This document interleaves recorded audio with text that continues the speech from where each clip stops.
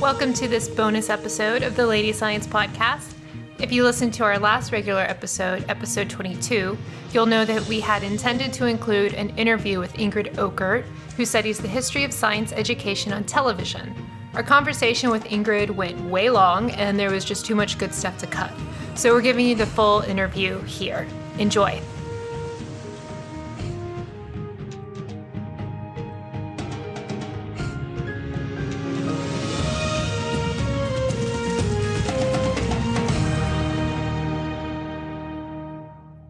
Ingrid Oeckert is a historian of science, and she's a current postdoctoral fellow at the Science History Institute.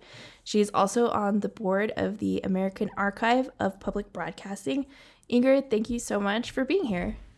Thank you guys so much for having me. It's just such an honor to be featured on this program. We wanted to talk to you for this episode on the history of science on TV in particular because you're an expert on science and media. So can you kind of tell us just basically a little bit about your research and your particular interests as a historian? Yeah, sure. So I'm very interested in the histories of science and media. And I feel really lucky to be doing this research at a point where there's a lot of rapid scholarship around these issues. There's a lot of great scholars like Bernie Lightman who've written about the history of science and books and lectures in the 19th century. And I really see myself in some ways building upon work like his and James Secord's. And so my work looks at the ways that people who are scientists work with people who are not scientists and communicate to others about science. And there's many different mediums you see this happening. But my research specifically is about science on television. And I'm definitely one of those people who grew up with a lot of science on TV. And that definitely goes from shows like, Bill Nye the Science Guy, Magic School Bus.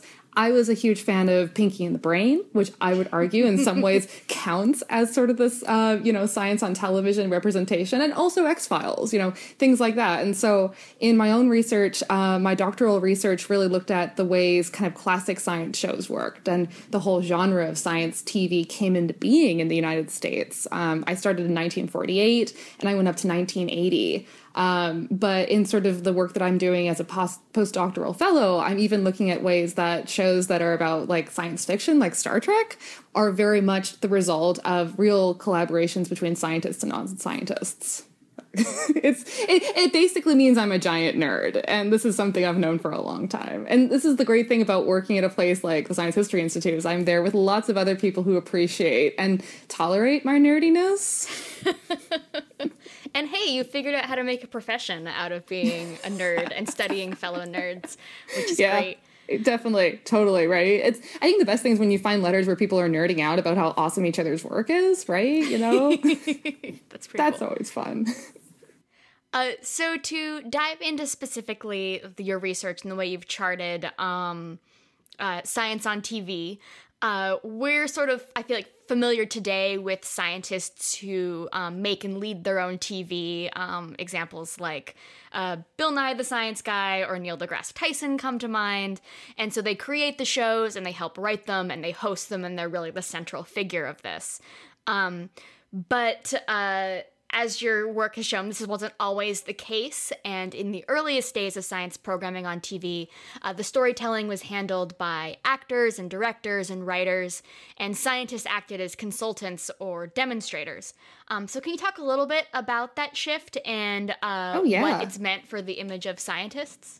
Well, this is something that really interests me because we're in a period right now where there's interest again in the ways that scientists can learn from from communicators, non-specific scientists. Are you guys familiar with the Alan Alda Institute? Yes. The Alan Alda Center. So they've just celebrated their 10-year anniversary, which is super cool, right? Where you have an actor, Alan Alda, who is, basically teaching people that improv can help scientists feel like they form positive connections with the general public. But one of the things that I was really interested to find out was that in the late 1940s, this is something that scientists were already doing. And rather people who were actors and creative types, as you were mentioning, Rebecca, they were really at the forefront. The first for the first two big TV shows about science on television, the Johns Hopkins Science Review and Watch Mr. Wizard, they're two shows that are really dreamed up by people with who have basically their expertise in the world of broadcasting, in the world of basically theatrical production. My favorite person is Lynn Poole, who was the guy who started the Johns Hopkins Science Review. And he started off as a modern dancer, dancing with the Martha Graham Company. And for most of his 20s, he was touring Europe. And then when he sort of decided to settle down and figure out what he actually wanted to do, he started as a curator over at a art gallery in Baltimore. And he had married someone by that point, Gray Johnson, who had been a Johns Hopkins student. And so I think that was part of the reason they went back to Baltimore. And when he was hired by the university in the late 1940s, he had experience again as an art curator, as a modern dancer. He'd been a Broadway producer. He basically did a lot of art stuff, and the university asked him to create a whole new form of public relations, and he thought, oh, TV would be great. And so he jumped into television in the way that a lot of us, again, I think about sort of podcasting and stuff, a lot of us learn this technology just by diving in. And so he spent a year at a local television studio in Baltimore, and a year later he said, okay, I can do a TV show now. I know how to do this. Well, of course I do. Sure. And so, for him, he really, I know how he thinks about the relationships, particularly between non-scientists and scientists, because he wrote a book about it called Science Via Television. And it's one of the only books, certainly the first book I know of in the United States, to talk about how to broadcast science on TV specifically. It might be one of the only ones, and certainly one of the only ones until the 1980s. And so he had sort of a curious relationship with scientists. He really did think about them as consultants and people who were in the arts worlds as the experts. He talks about the ways that if you're, working with a scientist on a show, you need to tell them exactly how to behave on a show. You need to tell them what to wear, because scientists have no sense of taste. So they're going to wear terrible suits. And you need to tell them how to act, because scientists don't know how to act for a camera. What he says, which is interesting, is that he differentiates the type of television performance that you do from the type of lecture style that a professor would know how to do. And he says that they're different things. And in terms of the history of broadcasting, this is kind of actually significant, because there are scientists around the country in the late 1940s, early 1950s, who are very interested in science, in presenting their science on television. Mm-hmm. But they present it usually as this very static, like one guy, one camera, chalkboard, voila, right? But Lynn Poole says, no, we actually need to create a visually interesting story, and the scientist is at the center of that story. And they don't know it, and they have no idea how to do it. Not surprisingly, there was a Time magazine article written at the same time, which, basically sort of said, yeah, scientists don't like going on the show because they don't feel like they're respected. And again, there is a lot of tension because of this in the early years, right? Scientists actually, they know what they know, and they want to be, of course, they want to be equal partners in this. But folks in television at the beginning are certainly very reticent. Part of this, to be fair, is because of the quality of live television in this period, right? And so shows like the Johns Hopkins Science Review and Watch Mr. Wizard are shot live, and then they're distributed around the nation on these things called kinescopes. But again, in order to really act and literally act for a 1950s audience on TV, you have to be able to have lightning quick reflexes. Mm-hmm. And you have a lot of limitations. And so that's part of the reason, again, live television, certainly live science TV, is really formulated and dreamed up by these people whose backgrounds are from the world of theater. Another one of these I mean, again, it changes once you can get different forms kind of are different. Like there are shows that are not done live that are taped and they're edited substantially. I'm thinking like the shows from the late 50s are a good example of this. Like any of the Walt Disney specials that he did on Spaceflight, or my favorite, which is called Our Friend the Atom, which comes out in 1957, where Disney claims to have a whole science department and he doesn't. But again, it's this whole thing where it's like it's this kind of, I love it. It's this imaginarium where, again, you're trying to imagine, well, how do scientists and non-scientists work together to craft this message? And again, you get some crazy visuals in the 1950s. Like that's when you get the image, specifically in Our Friend the Atom, of the genie, the nuclear genie that comes out of the bottle, and the genie is this metaphor for the potential or the threat of atomic energy. And so again, so basically through the 50s, you have this sort of particular kind of structure and organization where people who are coming up with the programs in general are folks who've got a really strong background in the arts. They're well connected in Hollywood or New York. Again, there's a pretty strong regional divide, which I would argue still exists. I would be happy to talk about that because it's something I'm really interested in seeing. But they basically, so you basically have this very strong, sense that the arts are sort of the way to understand science. But this starts to change by the mid-60s. And there are different historians who have looked at this as well. David Kaiser's book, How the Hippies Saved Physics, is really interesting because in some ways it taps into this, right? By the mid-60s, there's a whole different generation of younger graduate students who start getting involved. And I would argue that graduate students are always the ones who are at the forefront of these revolutionary events, right? Yeah. And so they're the ones who say, hey, we can actually, we could do shows. I mean, we could actually, we're interesting. We should be doing more lectures. And part of this is that the people who are very active in science, and certainly in science communication in the 1960s, do so. The scientists are very much, they're very much struck by this feeling of their own, it's not morality, but it's their own involvement in movements that end up leading to the creation of weapons, right? And certainly in the 1960s, people are very much focused on Vietnam. And so one interesting thing in terms of science communication that happens is that by the late 1960s, you have the growth of movements like Science for the People, and it's very much science and society driven. It's not about education per se, but again, it's about trying to understand the ways that science and society work together. And that's when you get a lot of scientists who want to get involved in more of a way than just being the scientist on tap. They really want to start writing the scripts and being an active presence. And that's so in the 1970s, then the NSF actually, the National Science Foundation and the AAAS start sponsoring programs that encourage science journalism and science programs. And then that's when you get scientists that start getting involved in programs, and you get shows like 321 Contact and Nova and Cosmos.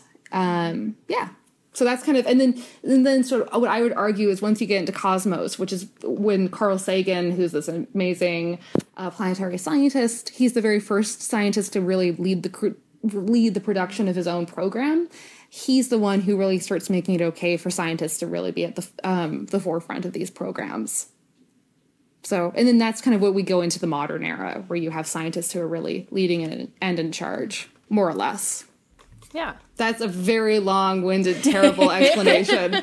No, it's interesting though. The idea of like the 60s comes back to being this turning moment. Like it's a cliche, but it makes sense. Everyone's rethinking the way that these structures should work.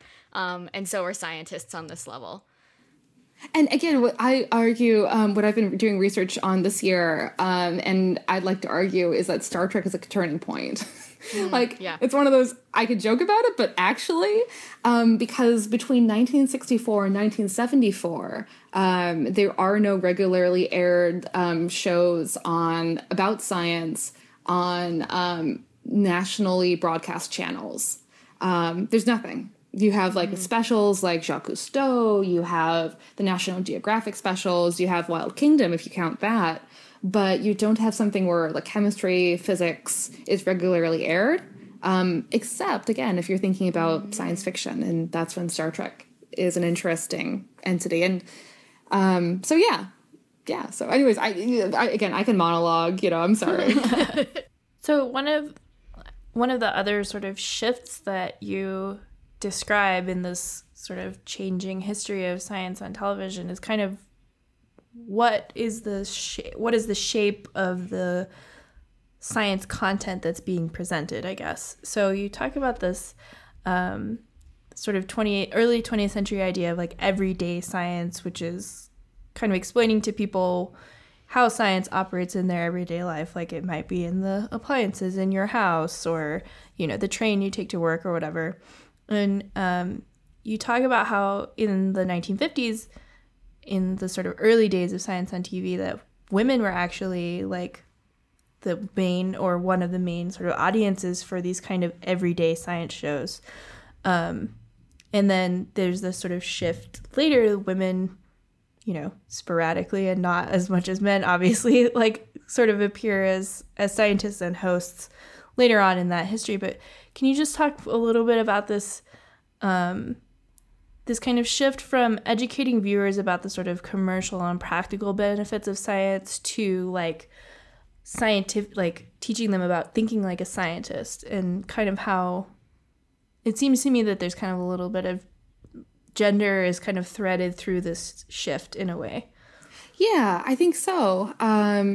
So yeah, I mean, and again, it's something where so if we think about the viewership of the 1950s, right? We think about, well, what do you guys think about in terms of the audience? If I say, who was watching TV in the 1950s, what would you guys say?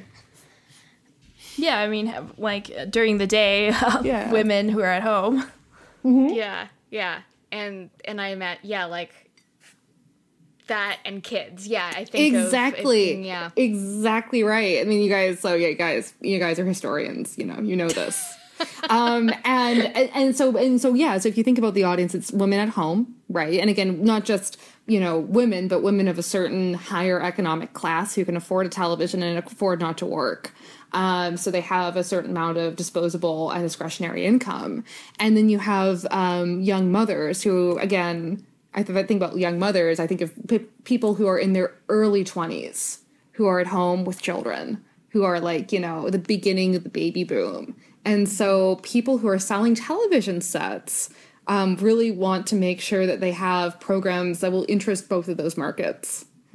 And similarly, people who are creating, who have like products that are being manufactured in the 1950s also want to be aiming at those markets. I know I've seen lots of amazing images at the Science History Institute of like, plastics and, really interesting, picture advertisements of like Tupperware and disposable products that are aimed at that market. And so women in those periods are, they're a big group.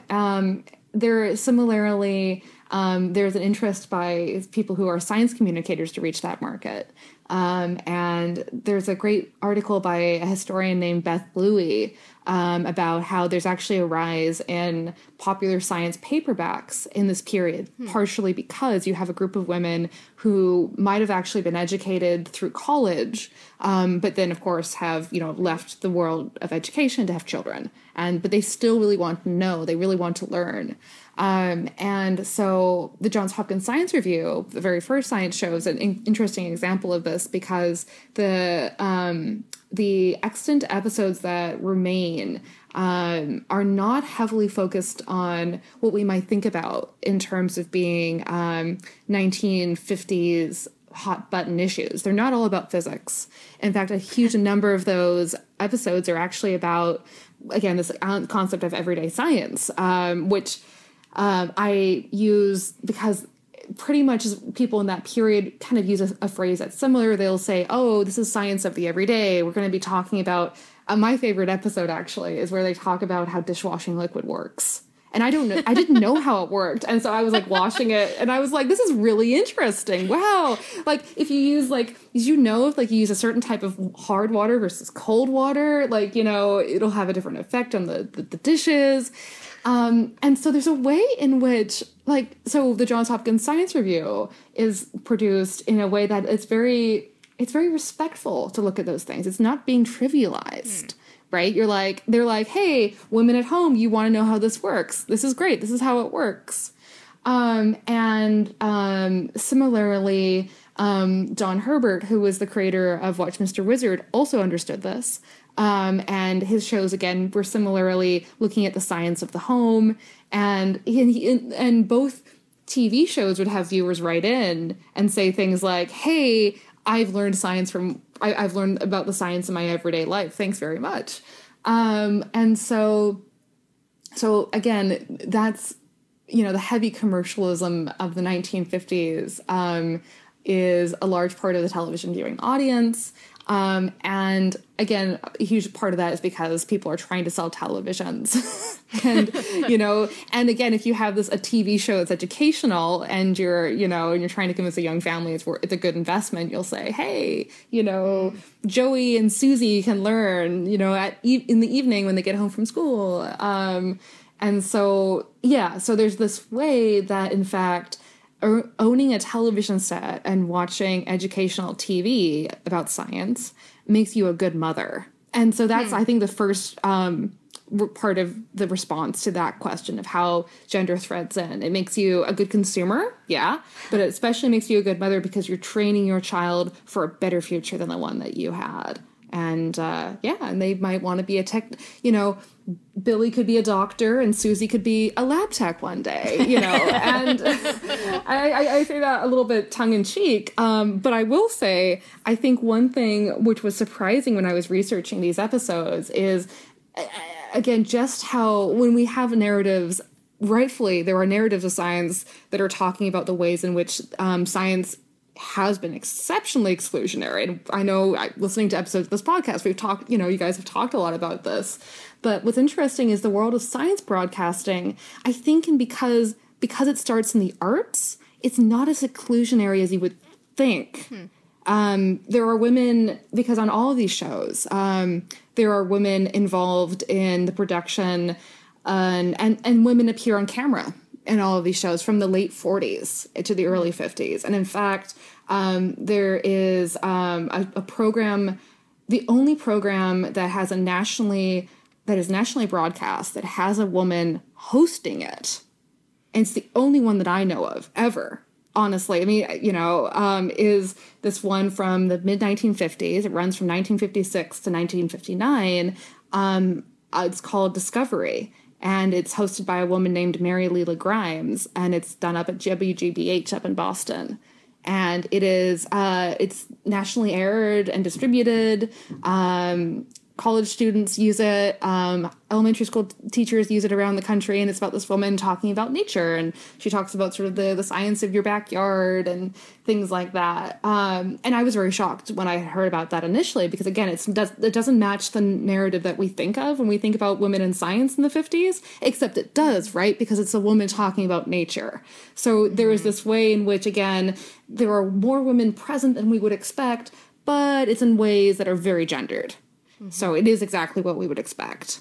I was just going to say, I feel like that brings us really well to also 3-2-1 Contact. Yeah, it does. Because what's interesting to me is that, again, most of the ways that women are involved in these programs early on are in ways that are, to be honest, it's if they're married to the guy who's hosting the program. That's usually the way it is. And I mean, it's something where you have and again, these are all heteronormative relationships usually. Your wife might be helping you in a serious way advertise the program around the country, or helping you come up with the designs. But it's not until the 1970s that, programs start saying things like, we actually should be considering the ways that, women are actually involved in science. Now, Nova is a show Nova's a show that comes, it's right before 3-2-1 Contact, and in some ways it's the first kind of show where they really, they really hire women producers to produce things expressly. And they spotlight women in science, and that's pretty cool. But 3-2-1 Contact is a really cool show because it's the first science series where the entire staff says, well, we need to think about the ways to bring women into science and to be more inclusive of other people as well from different communities. And it's the only program where it's headed by a woman, directed by a woman. The research staff was largely women. So it's, so I'm glad that you pivoted to that point. Yeah. Totally. I loved your, the chapter from your dissertation about this. And for listeners, one of the interesting things about 3-2-1 Contact, and that leads to this kind of what Ingrid's laying out, is that it was a show developed by the Children's Television Workshop, which most of us know as the creators of Sesame Street. And you see a lot of those kind of progressive ideals that we associate with Sesame Street and children's television also in 3-2-1 Contact. Ingrid, if could you describe a little bit about how 3-2-1 Contact was developed and the concerns and ideas floated by academics, scientists, writers, and educators who participated in shaping the idea of the series, and how the show's model for representation of marginalized people worked in the context of a science show? Yeah, no, totally. So again, just to start with Sesame Street, which is of course the best place to start. Sesame Street is a TV show that is about to celebrate its 50th anniversary this November, and it has made a huge impact in the ways that people think about the relationship between childhood, television, and education. And there's a really great scholar I wanted to do a shout out to, whose name is Catherine Ostefsky, who's writing one of the big books on Sesame Street and television. And so what I would say is that it's interesting thing. So if you think about, again, the way television is, we know a lot. We have a lot of options, right? We have cable, we have Netflix, and it's really hard to think back to a day when in 1969 you had this brand new station, and there's only 4 stations on TV. And so one of these is this station called PBS, and it's amazing because it's educational. And Sesame Street is one of the first programs on that station, and it's a runaway hit because it's aimed at, again, children, which is always a good market for television. And specifically, it's kind of about educating. It's about kind of creating an imagined state where children can, of all, from everywhere, from marginalized communities, can be included in sort of everyday life. And so it's in 1970. I think it's imagined that I think it's about 80%. Yeah, so in 1970, about 80% of all preschoolers in the United States watch Sesame Street. That's the estimated figure. Yeah, so it's everywhere. It's everywhere. It's pervasive. And so, I mean, it's this huge success. And the Children's Television Workshop, which is the group that puts on Sesame Street, is led by an amazing visionary named Joan Gans Cooney, who is a woman who cut her teeth in the 1950s, working against, the sexism in the industry to head one of these large companies that produces television. But she does it sort of with an interesting perspective because she's all about creating situations where people feel, really like they can collaborate with each other. And one of the hardest things that I found when I was researching this dissertation actually was that it was everything that's basically a CTW, as we call it, or the workshop, as you call it, the Children's Television Workshop. Every memo basically says it's the group that hosts it together. It's not like no one claims credit. There's no one person who says, I did this. They're like, well, as a group, we all did this. Because again, it's all about this message of total equality. It's what you would totally expect from the people who create Sesame Street, right? It's like, makes me so happy. Yes, they're completely like that. And I was really fortunate to talk to a couple of the young researchers who had been working there at the time, and they were like, oh, this was such a great place, like we would have lunch together over in Central Park, the workshop is and was still based in a couple of that's a couple of office buildings that are directly across the street from Lincoln Center, which is pretty cool. You can still walk in front of Lincoln Center and you look up and you see all these Muppets in the window and it's like, oh yeah, CTW, that's Sesame Street right there. And so it was and basically Joan Gans Cooney ran, she hired a bunch of young people basically in their 20s to staff basically the building. And so it was this very kind of equalized, fun environment. And naturally, so they put together Sesame Street, and then there was this great producer named Sam Gibbon who helped put together another show called The Electric Company, which I think viewers might be more familiar with because of the reboot. And then they sort of said, we have a show that's basically about, teaching young children social skills. We have a show about teaching young kids literacy. Well, what about science literacy? Couldn't we teach that on TV as well?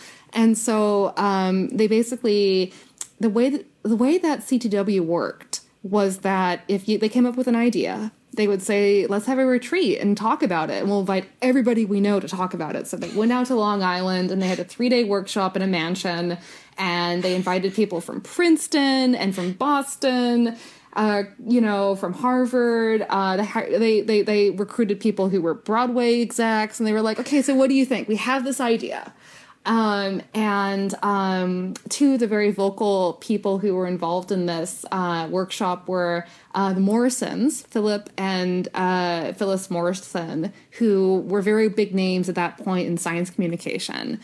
Phil Morrison was an outspoken critic of nuclear weapons. He was he'd been a former student of Oppenheimer's. He hosted a column on Scientific America. So he was he was a big name who was there, and his wife Phyllis was similarly big as well. They were part of a team that had led, I think they had led the kind of the first investigations into elementary science in the 1960s. And their input basically at the conference was, we need to create a show where we can teach kids that it's okay to make mistakes in science. If we can basically talk about that, that's what the show should be about, because there are tons of opportunities for making mistakes, and that's fine. They had also very serious heads of department. They had, I think, the dean of engineering at Princeton University at the time was there, and he was like, no, it's all about teaching the scientific method. And so through discussion, there were a lot of different ideas bandied around this particular 3-day workshop. And then what happened was that then they had all the ideas, they kind of put them together in a manifesto. And then the workshop employees basically sent those ideas to their research staff and said, okay, well, we have some ideas on what we think we want the show to look like. Let's see what kids actually want to watch. And so that's actually one of the most interesting takeaways to me from the show that becomes 321 Contact, was that they being the Children's Television Workshop, did this historic thing where for the first time in the history of science on television, they directly asked their audience, what do you want to watch? And again, they've been making shows since the late 1940s on science on TV, and nobody's done that. No one has gone to the audience beforehand to say, so do you like science even? I mean, what do you want to watch? Which, to jump forward, is something I think we ask ourselves a lot today. And it's not such a revolutionary idea today at all, but in 1975, it really was. What's cool is that they canvass and they get responses from about I think it's about 4,000 students who are between the ages of 8 to 12 nationally. And so it's all these different responses. It's basically the research team is 4 people. a guy named Keith Millicky, and then his three, principal investigators, if you will, Milton Chen, Hilda Clark, and Barbara Myerson Katz. And Barbara, who I got to speak with at length a couple years ago, absolutely lovely, told me that they called themselves the Mod Squad, right? Because there's this one woman who's Jewish, there's one guy who's Chinese, and then one gal who's African American. And they were like, we're going to come up with the best show that there is. And so I think, but that was intentional. They were hired to be to create a show that was going to be inclusive. And the Children's Television Workshop understood that in order to do that, they needed to have a room of not just white guys, right? So what they find out is interesting, right? So they're asking people in the mid-70s, they're asking kids in the mid-70s, what do you think of science? And not surprisingly, a lot of girls write back in saying, I don't like science. Science is boring. I like Little House on the Prairie way more. But here's actually, so they had an interesting, the interesting study that they actually came out with in some ways was they were trying to figure out a way to create inclusive characters for the show, which becomes 321 Contact. And they understood that they wanted to have a show that was based in reality, mostly, that would show and reflect real kids. So that kids would watch TV and say, hey, that kid's like me. I could be a scientist. That kid's Puerto Rican. I'm Puerto Rican. This is going to be great. And what they found out when they were trying to, they did these assessments and they asked kids, who their favorite characters were, specifically on TV shows. And these girls over and over again said that they loved Charlie's Angels. They kept on saying that. And the researchers were so frustrated. They were like, what is this? These kids don't understand, but Charlie's Angels is not meant for 9-year-old girls. It's meant for teenage boys. This is what's going on. And actually, what I think they observed indirectly in this study was what we would later call the Scully effect, right? Yeah, I when I read this, I thought that was interesting. Yeah, because it's the idea that, well, when girls see representations of women doing cool stuff, they're excited because they don't get to see representations of women doing cool stuff very often. So even if Charlie's Angels were meant to be these sexualized superheroes for teenage boys, the fact that they're women who get to kick ass appeals to 9-year-old girls. Exactly. And that's exactly what they found out. It was the confidence of these women. That's what the girls responded to. And years later, again, so the Scully effect is named after Dana Scully in the X-Files. And it's this whole thing that, girls who grew up watching the X-Files in the 90s end up wanting to become scientists. I agree. I was that's kind of where I would have been, I think it's a great show. Yeah. I believe in it. But yeah, so, but again, the interesting thing is that, so again, in this study in the mid-1970s is the first time that we get quantifiable data about what kids are watching on TV that's related to science. And all this data is all compiled together. And for the final stage of television production for 321 Contact, which is kind of, what we all do today. But again, it was more unusual, especially for a TV show in the 1970s, to be given reports and said, okay, here are reports, now make a TV show. And they recruited, for the production of the actual content of the series, they recruited scientists to come into rooms with writers. And someone told me that they literally didn't let them out, until they came up with a script. They would just lock them in. And they were like, okay, no one gets lunch. It's summer in New York City. You don't get to come out of the room until it's over. But I think that was probably a slight exaggeration, but maybe not. The act of collaboration is sometimes driven by food, And so in the end, what is also notable about 321 Contact is that the CTW actually recruited 15 scientists who were, again, from very different communities to be on their staff. And they worked hard. We talk a lot about the ways that people who are trying to, put together conferences need to be actively recruiting people, right? who again are not just like white men, but 3-2-1 Contact, I mean, they really took it to heart. So CTW, actively sought out women and men who were Latino, Puerto Rican, Asian American, Asian, African American.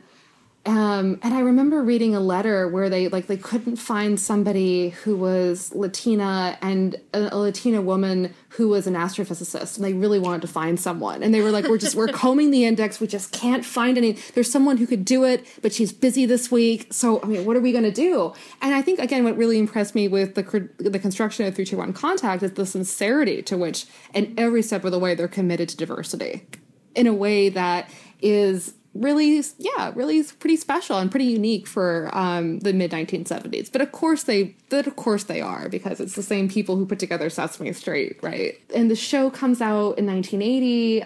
It's one of a bunch of different shows that come out in that year. 1980 is a big year for SciComm.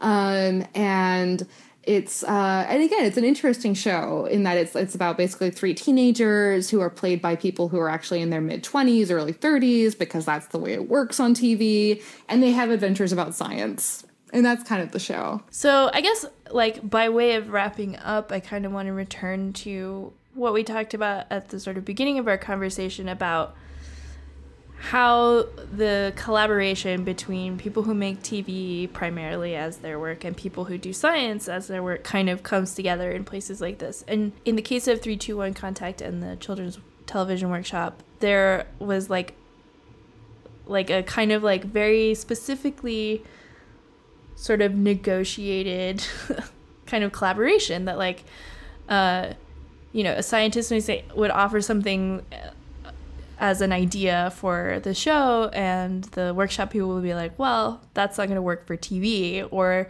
the workshop people would have an idea and scientists would say, that's not science.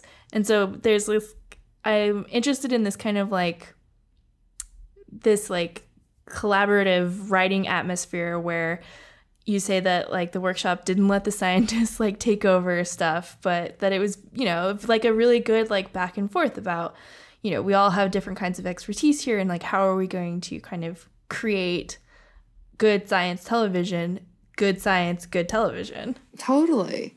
Yeah. And again, I think what's interesting is, I think, again, the people who were on the creative team came up with amazing visuals that they could, for a program like this, right? And they were tasked with coming up with things that were entertaining and also visually just wow. And I think the one that I remember reading was like something where they came up with a visual where they were like, well, there are no letters. It's just, everything's just bright lights and color. And that was like an acid trip reading that description. It was literally you can't show that to kids. Nope. Nope. Exactly. No, that was nuts. And they had another one where they were like, well, they had one that they were pretty serious about, where it was all going to be like it was all going to be about Greenpeace. It was all going to be like, like this like whale thing where like they have these kids on a boat and they go and, they're trying to save the whales. And actually that becomes an inspiration, I think, for another series called The Voyage of the Mimi, which is done by one of the same people. I think God, I love that these guys were all crazy hippies. They are, and they're all sincere. I remember listening to one of them talking about, again, there was one of them, Lloyd Morissette, who was at a conference a few years ago, who was very much involved in Sesame Street, and he was talking about how, the civil rights era and how, they really wanted to help inner city kids. And he was literally tearing up as he was talking. And it was like, we just wanted to help children. And he was crying. And we were like, oh my God, you started Sesame Street. You did it. Don't worry. Yeah. Like, everyone thinks you're great. Right. You did more than like most of us ever will. Right. Well, you guys are doing your own part by Lady Science. So like, props to you. Seriously though, but to return to your question, again, I think there were moments where the scientists would really want the scientists wanted this coherent depiction of the scientific method. That was the most important thing to them. And the science people they were working with, the communication folks, would say, no, that's really boring. We're not going to do it that way.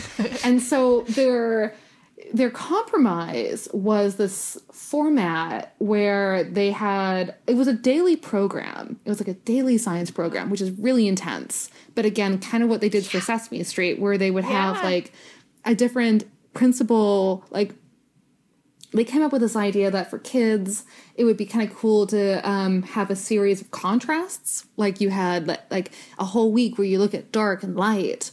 And so one day you're looking at like the stars, and you can have an astrophysicist on to tell you what the star is on. And the astrophysicist is like someone who is Latino, and so he can also talk about the ways that Spanish is a great language, and people who speak Spanish can be scientists too.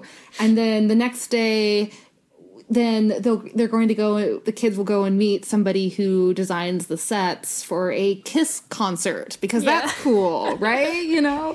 And so, so there's this way in which the scientists were definitely, but everything is vetted by scientists, and the scientists are totally on board. So again, there's this way in which the ways that they decided to expose kids to the concepts of science actually ended up being much more abstract than the scientists involved would have liked. But but they would have particular segments where they would introduce experiments, and they would have something that looks very much like what we would think of as traditional science communication.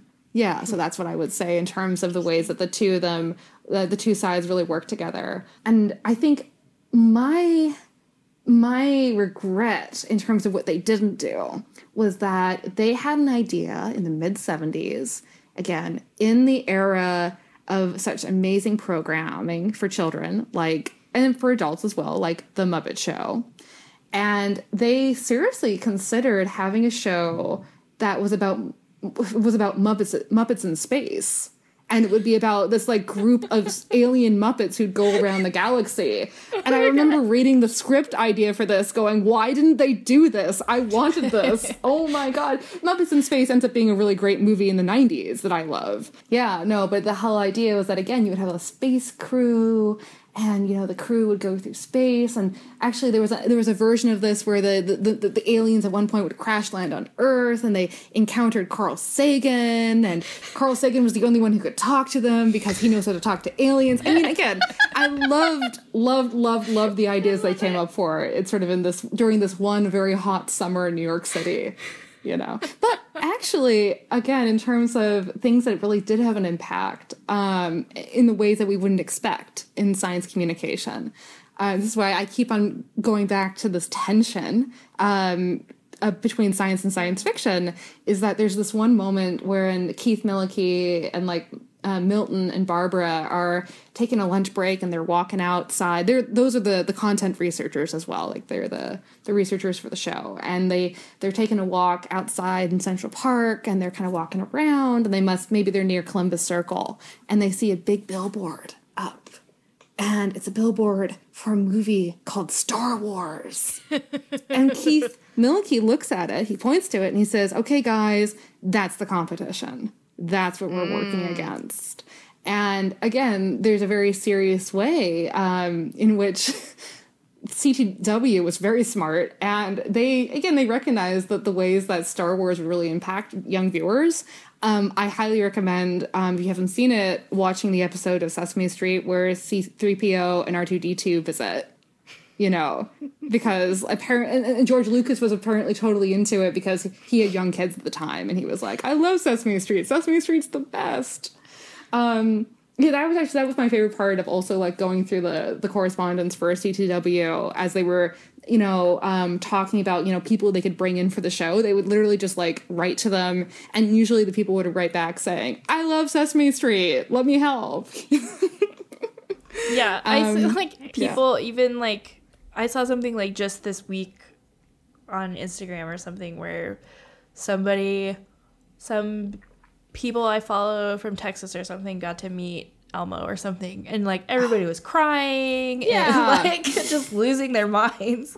Like, it's still like, I can't imagine being asked to be on Sesame Street and saying no. Like, can you? No, exactly. I can't. Nobody would say no. No. And again, like one of the highlights, dude, I got to go into the archive of Sesame Street, right?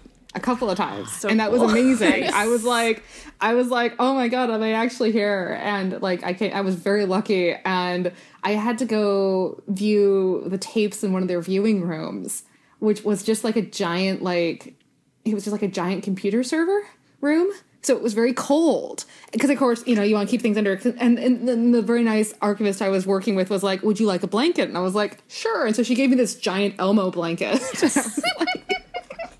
I'm wrapped in an Elmo blanket right now watching Sesame Street. Life goals. I think that's a good place to It's a weird place to end. wrap up. It's a weird place, but also good, I think.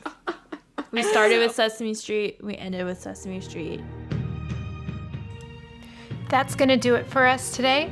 This episode's music, the PBS Nature theme song, comes courtesy of PBS via Internet Archive. If you have questions or comments about the episode today, you can tweet us at @LadyXScience or #LadySciPod.